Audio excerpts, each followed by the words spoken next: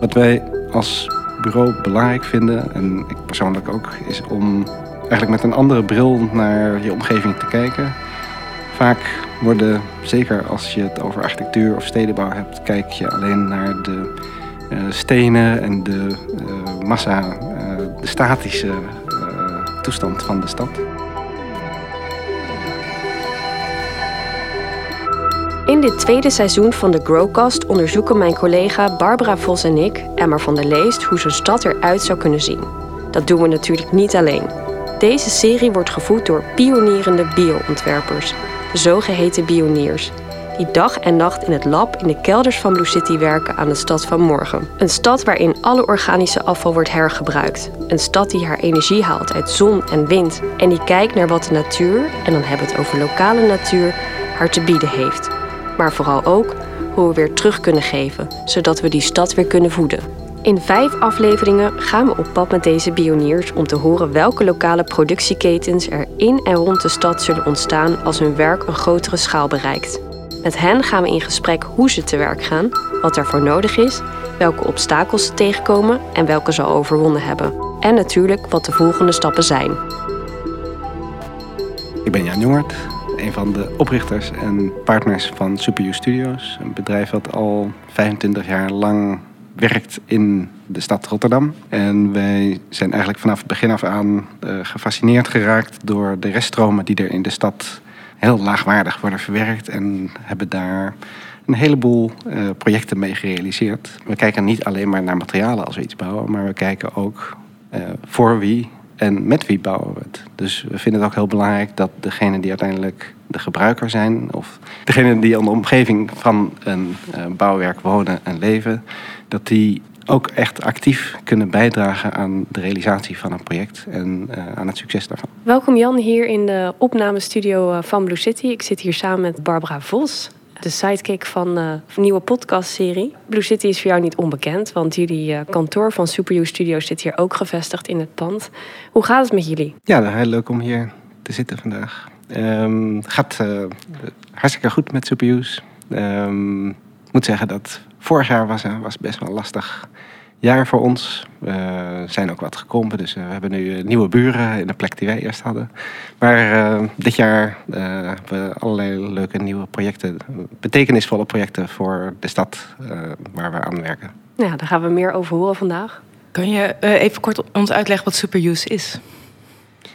Superuse is begonnen als architectenbureau, ooit in 1997 al. En in het begin dachten we dat we in 15 jaar wel het circulair bouwen tot gangbare manier van bouwen en ontwerpen zouden kunnen maken. In 1997. In 1997. 2021 ondertussen mensen. Ja. Precies. In 2012 ontdekten we dat die 15 jaar voorbij waren. Dus dan hebben we onze naam ook in Superuse veranderd. En zijn we eigenlijk op allerlei vlakken aan de slag gegaan. Waarbij we niet alleen naar gebouwen kijken en ruimtes, maar ook naar stromen in de stad. En hoe kun je nou op een systeemniveau de stad verbeteren. In deze serie gaan we dus eigenlijk op zoek hoe de stad van de toekomst gebouwd zou kunnen worden met lokaal geoogste materialen. En waarbij heel veel andere gasten bij ons natuurlijke materialen centraal staan, gaan we met jou het eigenlijk hebben over een grondstof die voor veel mensen nog bekend staat onder een andere naam, namelijk afval. En hoe kunnen we deze grondstoffen, verschillende soorten afvalstromen, die door heel de stad eigenlijk te vinden zijn, een nieuwe waarde toekennen. En je bent natuurlijk, of jullie zijn een architectenbureau. Bij een architect denk ik meer aan iemand die een gebouw of een kantoor of een woning ontwerpt. Maar hier ontwerp je eigenlijk iets heel anders. Een ontwerp dat ook een sociale functie heeft in de wijk. En we gaan het dus ook vandaag hebben over het grondstoffenstation op het Afrikaanderplein. Kan je wat meer vertellen waar dat idee vandaan kwam om een grondstoffenstation te bouwen? En misschien eerst ook wat het überhaupt is. Wat is dit voor project? Ja. Het grondstoffenstation is een project waar we al 5 jaar aan werken voor echt een hele mooie organisatie in de Afrikaanderwijk. De organisatie die daarachter zit, Freehouse, zijn we denk ik al bijna 20 jaar werken we daarmee samen. En we zijn begonnen met het daar onderzoeken wat nou de afvalstromen zijn op de markt van de Afrikaanderwijk. De grootste markt van de stad. Ja, ook een van de grootste markten van Nederland, toch? Ja. En eigenlijk was daar altijd een groot probleem met zwerfafval. En het kostte heel veel geld om dat in te zamelen en schoon te houden. En samen met de Afrikaanderwijkcoöperatie hebben we toen een project opgezet om in eerste instantie te kijken hoe kunnen we dat afval zo goed mogelijk gebruiken. En daarna ook kunnen we niet een plek maken op zo'n markt waar het afval aan het eind van de dag verzameld kan worden, gesorteerd en op zo'n manier verwerkt daarna dat daar weer nieuwe producten voor op de markt van gemaakt kunnen worden. Dus dat is het grondstoffenstation zoals we dat starten. En eigenlijk kwam het voort uit een veel groter project dat we starten in 2008 om naar industriegebieden in Nederland te kijken en daar de grondstofstromen in kaart te brengen. En te onderzoeken of je niet het ene bedrijf wat zich op een industrieterrein bevond zou kunnen koppelen aan een ander bedrijf wat afval over had. En eigenlijk is de markt het grondstoffenstation op de Afrikaanderwijk is daar een hele kleine versie van. Ja, nou ja, en daardoor denk ik ook misschien wat helderder om uit te leggen. Kan je uitleggen wat je, misschien een voorbeeld geven van deze stromen, dan heb je het over de markt, dus dat is organisch. Een hele hoop organisch, dus fruit en groenten inderdaad, wat aan het eind van de dag overblijft.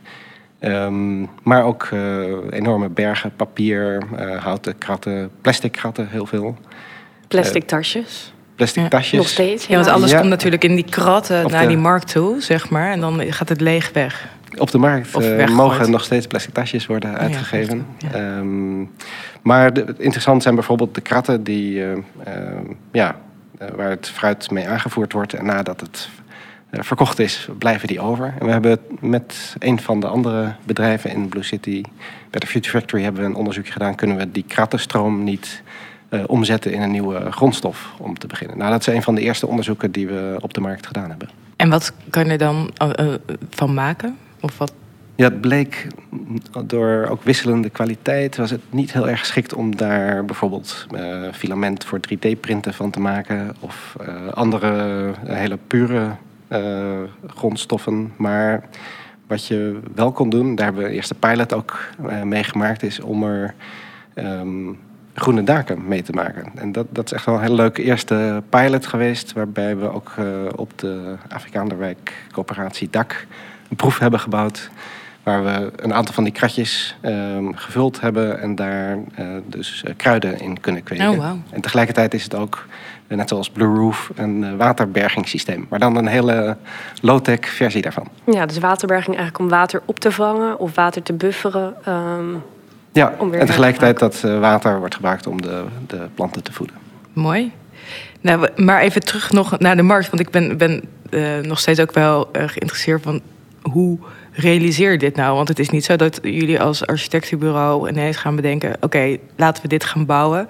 Dan staat het daar. Dit vraagt wel iets meer organisatie, denk ik. En ook mensen die hier wat over te zeggen hebben, zoals de gemeente, de bewoners, de marktlui. Ja, misschien de onderschatting die je dan als architect steeds maakt, is dat je denkt van we maken een ontwerp en dan gaan we dat bouwen. Ja. Nou, dat was dan laat zeggen 4 jaar geleden dat we daar aan begonnen. Het was echt een heel erg complex proces. Alleen al om bij de gemeente alle afdelingen op één lijn te krijgen die verantwoordelijk zijn voor de markt. Het is niet alleen maar dat we een grondstoffenstation bouwen, maar de Afrikaanderwijkcoöperatie organiseert ook het hele inzamelen en het schoonhouden van de markt. Ze hebben daar in een Right to Challenge van de gemeente de mogelijkheid voor gekregen om dat over te nemen van de gemeente. Ja, kan je even kort uitleggen wat de Right to Challenge is? Want dat is natuurlijk wel heel interessant. Ja, dat is op zich hebben gemeentes de mogelijkheid, en velen doen dat ook wel, om aan burgerinitiatieven, die geven eigenlijk de burgerinitiatieven de kans om bijvoorbeeld beheerstaken die een gemeente doet beter te doen dan de gemeente. En dan met lokale inzet van mensen. En natuurlijk is het idee dat dat misschien ook wel goedkoper kan dan dat de gemeente dat doet. Mensen die in de buurt wonen, dus lokaal, denken, oké, wij kunnen hier een andere en betere manier voor vinden om hiermee om te gaan. Ja, dus eigenlijk een heleboel taken van een gemeente kunnen gechallenged worden. En dan kunnen inderdaad wijkbewoners, als ze georganiseerd zijn, een voorstel doen om diezelfde taak van de gemeente over te nemen. Maar dat staat allemaal nog in de kinderschoenen. Er zijn er nu een paar geweest in Rotterdam. De Afrikaner Wijkcoöperatie was een van de eerste die dat succesvol gedaan heeft. Ja. Het is best wel lastig voor een gemeente om taken over te geven. En dan ook te bedenken van wat is nou het budget wat daarbij hoort. Want natuurlijk moet het dan wel ook betaald worden.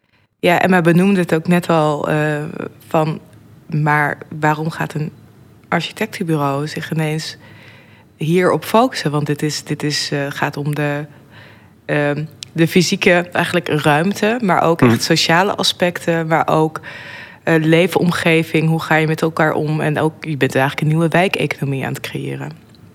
Ja, de grap is, tenminste toen ik begon met architectuur studeren, dan sowieso als je een studie kiest, denk je van wat wil ik worden? Ga ik architect worden? Ga ik kunstenaar? Ga ik wetenschapper? Ga ik wat dan ook?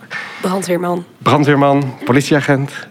Kan allemaal. En daarbij heb je eigenlijk het idee dat, en zo zit onze hele cultuur ook in elkaar, dat je kiest en dat je dan één beroep doet en dat uiteindelijk het maken van, als je toevallig voor architect kiest, een mooie bibliotheek, dat dan het doel is.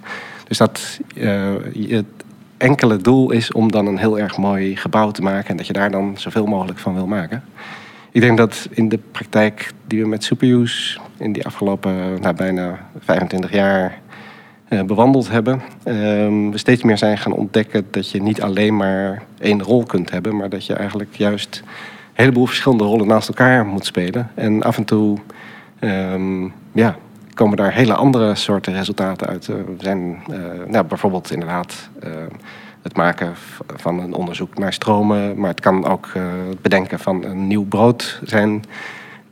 En die kunnen elkaar ondersteunen. En dat is denk ik wel de verandering van cultuur waar we nu in zitten. En misschien ook wel een voorbeeld voor heel veel andere architecten of voor studenten die dit studeren van wat kan mijn rol nog meer zijn naast het ontwerpen van een gebouw en waar komt dat te staan en wat voor functie heeft het? Ja. En dat vind ik wel echt heel erg gaaf aan jullie bedrijf. Dat klopt. Het is wel zo dat nog steeds dit niet heel erg gangbaar is. En dat is wel waarom Blue City ons zo aantrekt, omdat dat helemaal vanuit die filosofie ook is opgezet.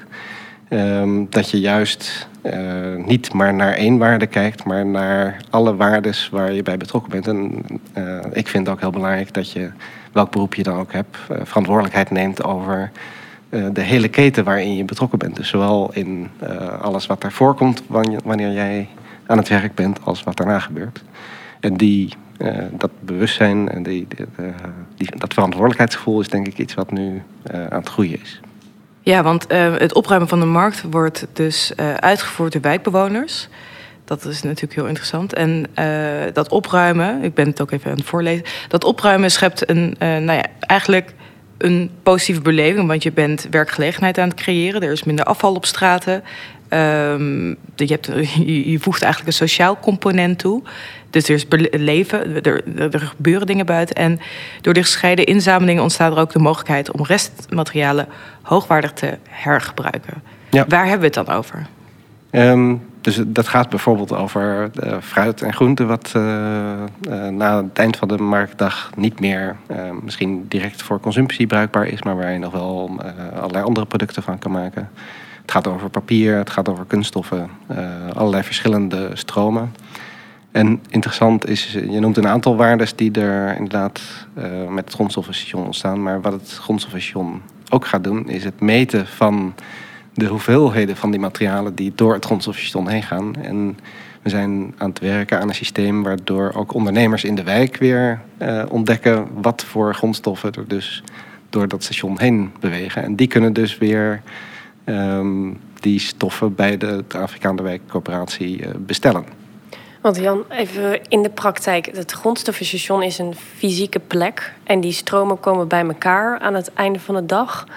het wordt gescheiden. Ik probeer even voor de mensen ook in te beelden hoe dat er dan uitziet. Weeg je dat of zo? Of hoe bepaal je... Ik kan iets van een beeld van het station maken. Wat natuurlijk helemaal gebouwd is van ook weer afvalmaterialen die we geoogst hebben. Maar het is inderdaad brengen aan het eind van de marktdag...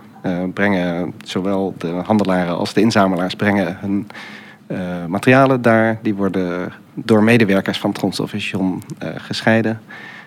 Worden gewogen, zodat er hoeveelheden bekend zijn.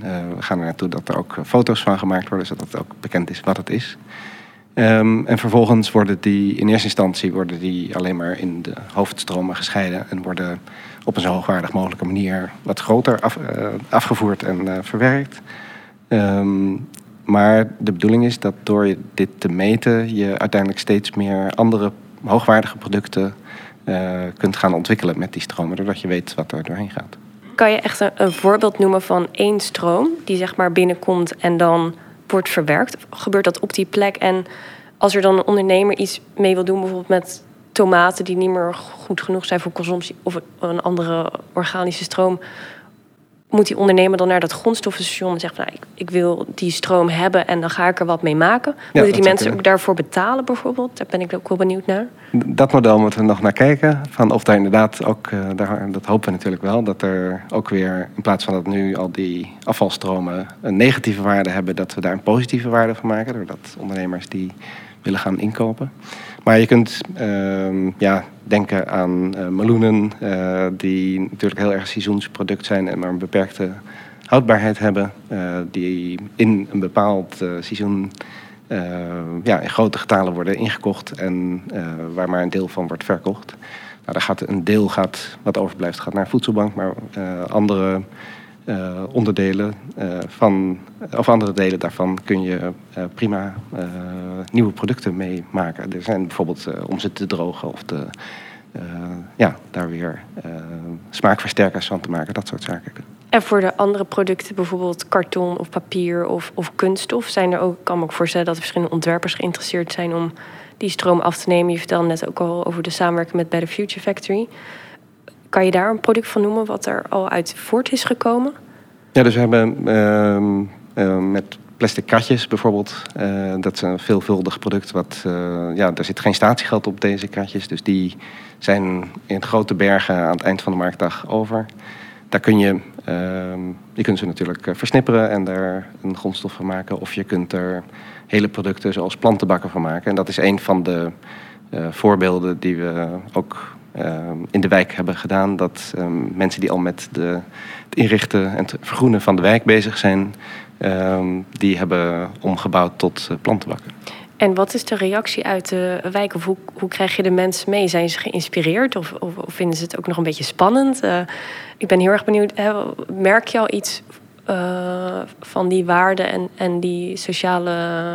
snappen ze het? Ja, het doel daarvan. Nou, wat heel mooi is aan dit initiatief is dat mensen uit de wijk die tot dan toe geen werk hadden, nu werk krijgen.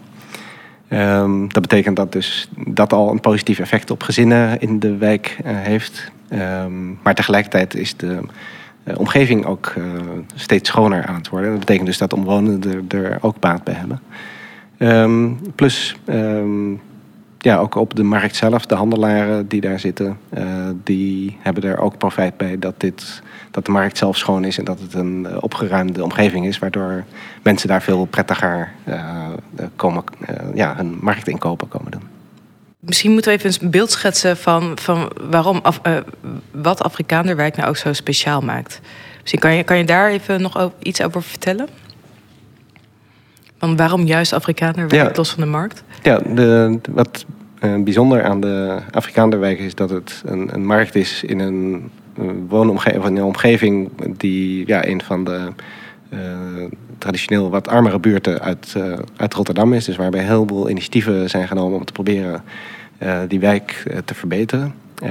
Dat zijn vaak initiatieven die van bovenaf worden genomen. En, de Afrikaanderwijkcorporatie is typisch zo'n organisatie die probeert echt van onderaf helemaal grassroots Zoveel mogelijk met betrokkenheid van directe bewoners uit de wijk om een verbetering daar te maken. En die markt is echt de Afrikaner wijkmarkt is echt echt een centraal punt binnen die wijk, waar niet alleen wijkbewoners, maar uit heel Rotterdam en de omgeving mensen hun inkopen komen doen. Dus de interactie die daar is, het is echt een heel belangrijk punt voor de stad daar. Ja, en we hadden net over de bewoners, maar ik ben eigenlijk ook wel benieuwd van hoe koppel je nou de ondernemers hier aan, ook aan deze stromen en dat ze het gaan gebruiken. Dat is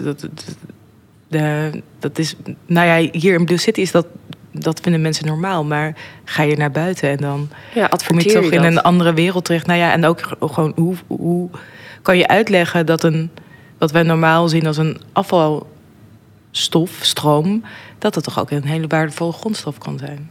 Ja, het beste wat je kan doen is om zoveel mogelijk voorbeelden te laten zien. Dus dat is waar de wijkcoöperatie ook mee begonnen is. Het maakt hele high-end mode van het afvalstoffen die er overblijven bijvoorbeeld. En ze verkopen ook en laten ook producten maken door ontwerpers die daar ook in de coöperatiegebouw zelf te zien zijn en tentoongesteld worden. Dus dat is meer demonstratie, maar tegelijk zijn nog niet echt de dagelijkse omzet van ondernemers die daar zit.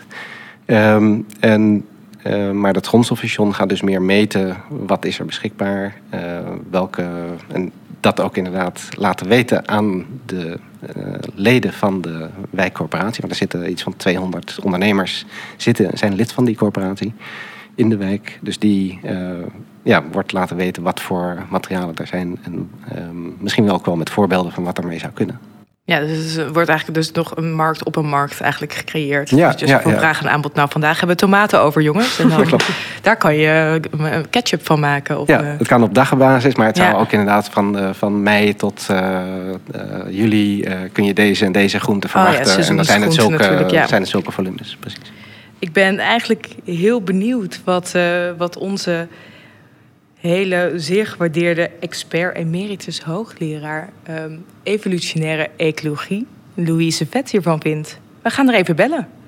Hallo Louise. Hallo Barbara. Hey, hallo. Daar zijn we weer. Daar zijn we weer. Wij zitten hier nu met Jan van Superuse in de studio. We hebben het eigenlijk over de sociale kant van duurzaamheid. Hoe belangrijk is het eigenlijk dat we ook die sociale kant belichten? Dat iedereen snapt ook waarom we dit doen? En dat het ook voor iedereen wordt? Ja, nou, ik vind het echt cruciaal. Kijk, we zeiden al, we wonen met heel veel mensen in steden. En er is heel veel ongelijkheid. En dat zie je soms ook terug in de stad. We weten allemaal dat we een afvalprobleem hebben. Dat is in sommige delen van de stad nog erger dan in andere delen van de stad. En als je echt duurzaam bezig wil zijn, dan moet je die grondstoffen behouden. En dat moet je dan samen doen. En dan moet je ook zorgen dat iedereen er wat profijt van heeft. Nou, dat kan aan de ene kant zijn omdat je het allemaal samen opruimt en de stad er mooier van wordt. En aan de andere kant omdat je bepaalde materialen nu ook gewoon een tweede leven geeft. Hè?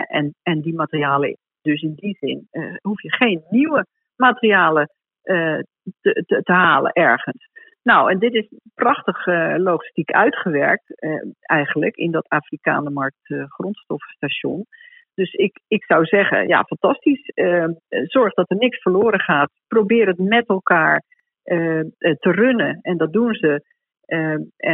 En dat iedereen er een beetje beter van wordt. En met name ook de planeet. Want ja, we gebruiken zoveel minder maagdelijke grondstoffen. Dus ik ben er heel blij mee. Ik vind het een fantastisch project. Want inderdaad, je zegt, gezamenlijk aan gaan werken. Maar dan moet je ook wel snappen van het grote waarom. Van waarom is dat belangrijk en welke rol kan jij...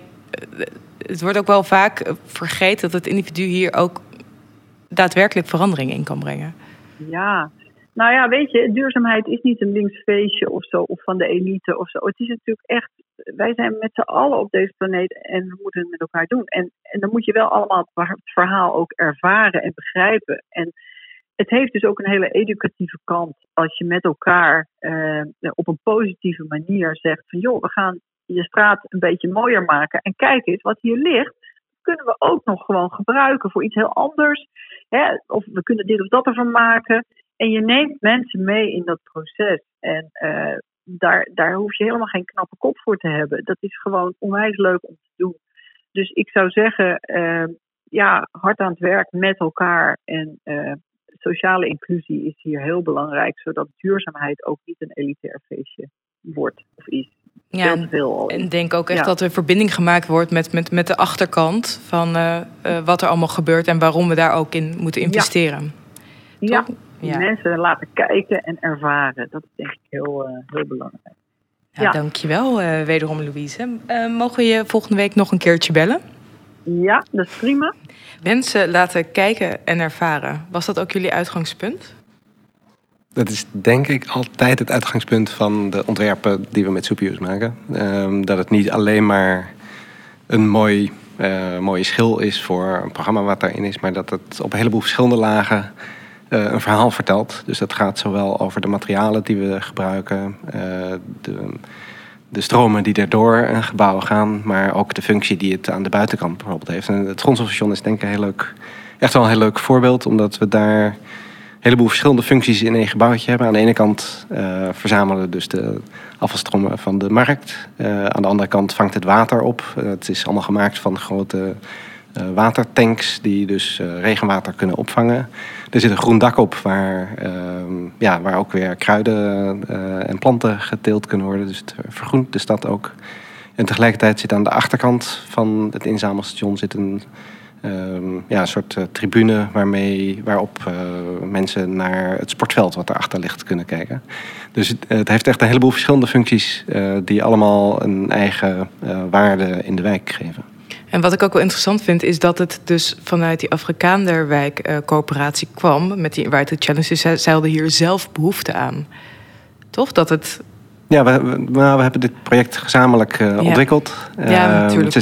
Zijn ze vooral met de inzameling en het schoonhouden van de wijk zijn ze gestart. En we hebben toen gezamenlijk bedacht van als we dat willen doen, kun je natuurlijk dat afval zo snel mogelijk de wijk uitbrengen en dat naar een afvalstort of verbranding brengen. En wij dachten dat het waardevoller was om dat afval juist in de wijk zo lang mogelijk eigenlijk het daar zoveel mogelijk waarde te laten geven. Zodat dat en minder transport heeft en dat binnen de wijk ook daar de waarde van daar waarde mee ontwikkeld kan worden.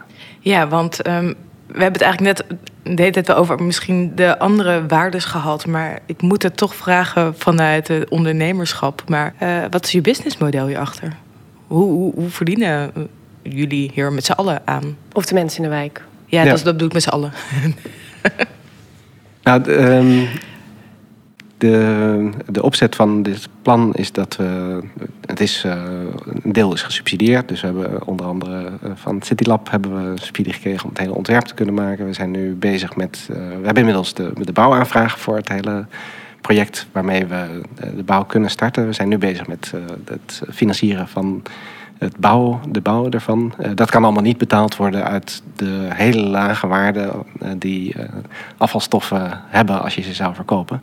Dat is inderdaad, zoals je zegt, de economie waarin we nu zitten, die nog helemaal niet ondersteunt dat dit soort voorzieningen in de wijk echt rendabel kunnen worden. Het is wel zo dat een groot deel van het inzamelen en het sorteren, dat dus nu voor hetzelfde budget gebeurt als dat oorspronkelijk alleen het schoonhouden van de markt gebeurde. En dat kan omdat het afval nu gescheiden wordt, dat daar minder kosten bij zijn en dat budget dus efficiënter ingezet kan worden en meerwaarde oplevert. Helaas is het nog niet zo dat we hebben grondstoffen nog een te lage waarde om ook echt een eigen businessmodel daar mogelijk te maken. En dat brengt me ook een beetje tot een ander punt wat daarmee te maken heeft. Want ik weet toen hier Blue City startte, dat afvalstromen, die hebben toch een beetje een soort van toen nog negatieve vibe. Hoe zit het eigenlijk met wet en regelgeving? Want je houdt afval dus vrij lang in een wijk. Moet je daar bepaalde vergunningen voor aanvragen? Hoe werkt dat dan? Rotterdam heeft overigens ook het circulair loket geopend voor vragen voor ondernemers die hiermee zitten rondom wet en regelgeving onder andere. Hoe werkt dat bij het afvalstation? Heel formeel is het een tijdelijke op- en overslag. Dus dit blijft niet daar langer dan een dag liggen. Dus eigenlijk moet het daaruit direct gedistribueerd of naar een andere plek waar er iets mee gebeurt. Een heleboel dingen moeten daar nog in ontwikkeld worden. Dus nu wordt het afgenomen door een afvalinzamelaar die er gewoon zijn vergunning voor heeft. Maar het kan inderdaad zo zijn dat je voor bepaalde stromen, om daar lokaal iets mee te doen, nog een extra vergunning nodig hebt. We dachten dat wel een heel mooi toegevoegde waarde zou zijn als er misschien op een gegeven moment ook wijkloketten ontstaan en dat het grondstofstation daar misschien één van is. Nou ja, omdat het natuurlijk wel, het werkt wel als je bijvoorbeeld hier in Blue City kunnen de stromen aan elkaar rijgen, omdat we in één verzamelgebouw zitten. Met zo'n grondstoffenstation ben je dit eigenlijk ook aan het creëren op de markt. Dus dat betekent dat de stromen vrijelijker kunnen stromen. Precies. Ja, en dus je bent eigenlijk dus je mini ook een soort van klein ecosysteem aan het bouwen. Ja, daar hebben we ook een speciale term voor moeten bedenken om als we dit soort nieuw programma in een stad opstarten, dat noemen we binnen ons bureau een cyclifier. Dus dat is eigenlijk een plek waar stromen die weinig waarde hebben op zo'n manier worden gescheiden en worden bewerkt dat daar een nieuwe waarde ontstaat. Of als een nieuw product of als een half product voor andere ondernemers in de wijk. En Blue City is een hele grote daarvan. En het afvalbrengstation of het grondstofstation is een kleine, maar wel met een heleboel sociale impact. En wat is er nodig, Jan, om eigenlijk van zo'n schaalniveau naar praktijk te gaan voor het afvalstation? Of kan je daar iets meer over vertellen? Want nu is het in de wijk, maar ik kan me ook voorstellen dat het in meerdere wijken komt, bijvoorbeeld. En die wijkloketten die je net benoemde. Ja. Nou, het oorspronkelijke plan was ook is nog steeds dat we dit grondstofstation als een pilot zien. Dit is de eerste markt waar we op dit nu neerzetten. Binnen de gemeente wordt nu ongeveer begrepen van wat voor een rol dit kan spelen. Het positieve effect in de wijk kan zo meteen worden gemeten. Het plan is dat we dit tenminste op de 2 andere grote markten binnen Rotterdam ook gaan installeren. En wie weet ook in Nederland in andere steden kunnen toepassen. Een persoonlijke vraag, omdat ik daar zelf nogal mee bezig ben. Hoe zie jij de wijk eigenlijk als aanjager van de transitie naar circulaire economie? Of welke rol zie je voor de wijk daarin weglegt voor de wijk daarin? Het grote niveau en het kleine niveau zijn altijd net zo belangrijk. Een voorbeeld is dat je aan de ene kant natuurlijk kunt proberen de stad te vergroenen en daar allerlei grote plannen voor maken. Tegelijkertijd kom ik vanochtend mijn buren tegen die na 15 jaar hun voortuintje, hun eigen tuintje in de straat te onderhouden, opeens dat omvergeschoffeld zien door de beheer van de gemeente. Ik denk dat het juist het koppelen van waar gewoon individuen, mensen dagelijks mee bezig zijn, het stimuleren van dat ze daar werken aan een groene en schone omgeving, dat verbonden wordt aan de grotere doelstellingen die een stad heeft. En juist in wijken, zeker in armere wijken, is het heel belangrijk om daar veel mogelijkheden voor te gaan bieden. Jan, wanneer is het station echt geopend? Ja, we hebben, nadat we het ontwerp gemaakt hebben, maar nog niet de financiering voor de bouw, hebben we nu een pilot neergezet. Dus die is ook een aantal maanden, 3 maanden geleden geopend en is het inzamelen eigenlijk begonnen. Daarmee kan ook heel veel kennis worden verzameld over de praktijk. We schatten in dat we met de bouw begin volgend jaar kunnen beginnen van het definitieve station. Dus het moet daar volgend jaar, dus 2022 staan. Spannend.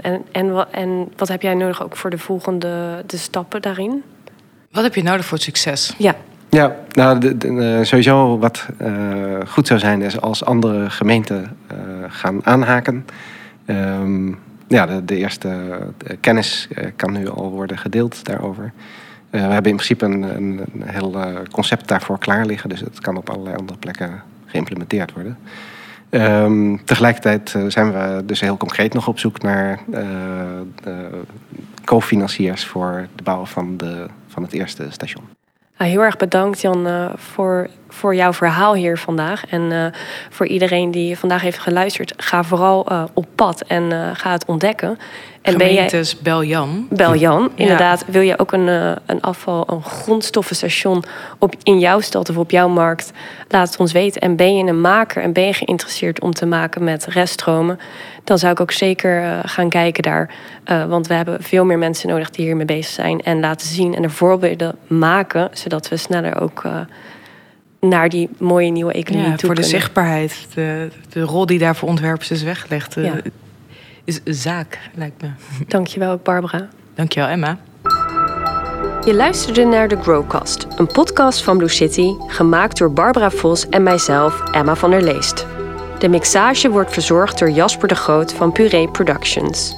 De inhoud is gebaseerd op het plan Ontwerpen voor Biodiversiteit van Nienke Binnendijk, directeur van Blue City Lab. Dat is ontwikkeld met het idee om vanuit groen ondernemerschap oplossingen te bieden voor ons klimaatprobleem. Jamie Hornis voor de rust en regelmaat achter de schermen. Manon Dijkhuizen dat jullie deze podcast überhaupt gevonden hebben. En Bas Schellekens voor de vormgeving. We hadden deze podcast nooit kunnen maken zonder onze partners. Stimuleringsfonds Creatieve Industrie, Architectuurinstituut van Rotterdam, Gemeente Rotterdam en Rotterdam Circulair.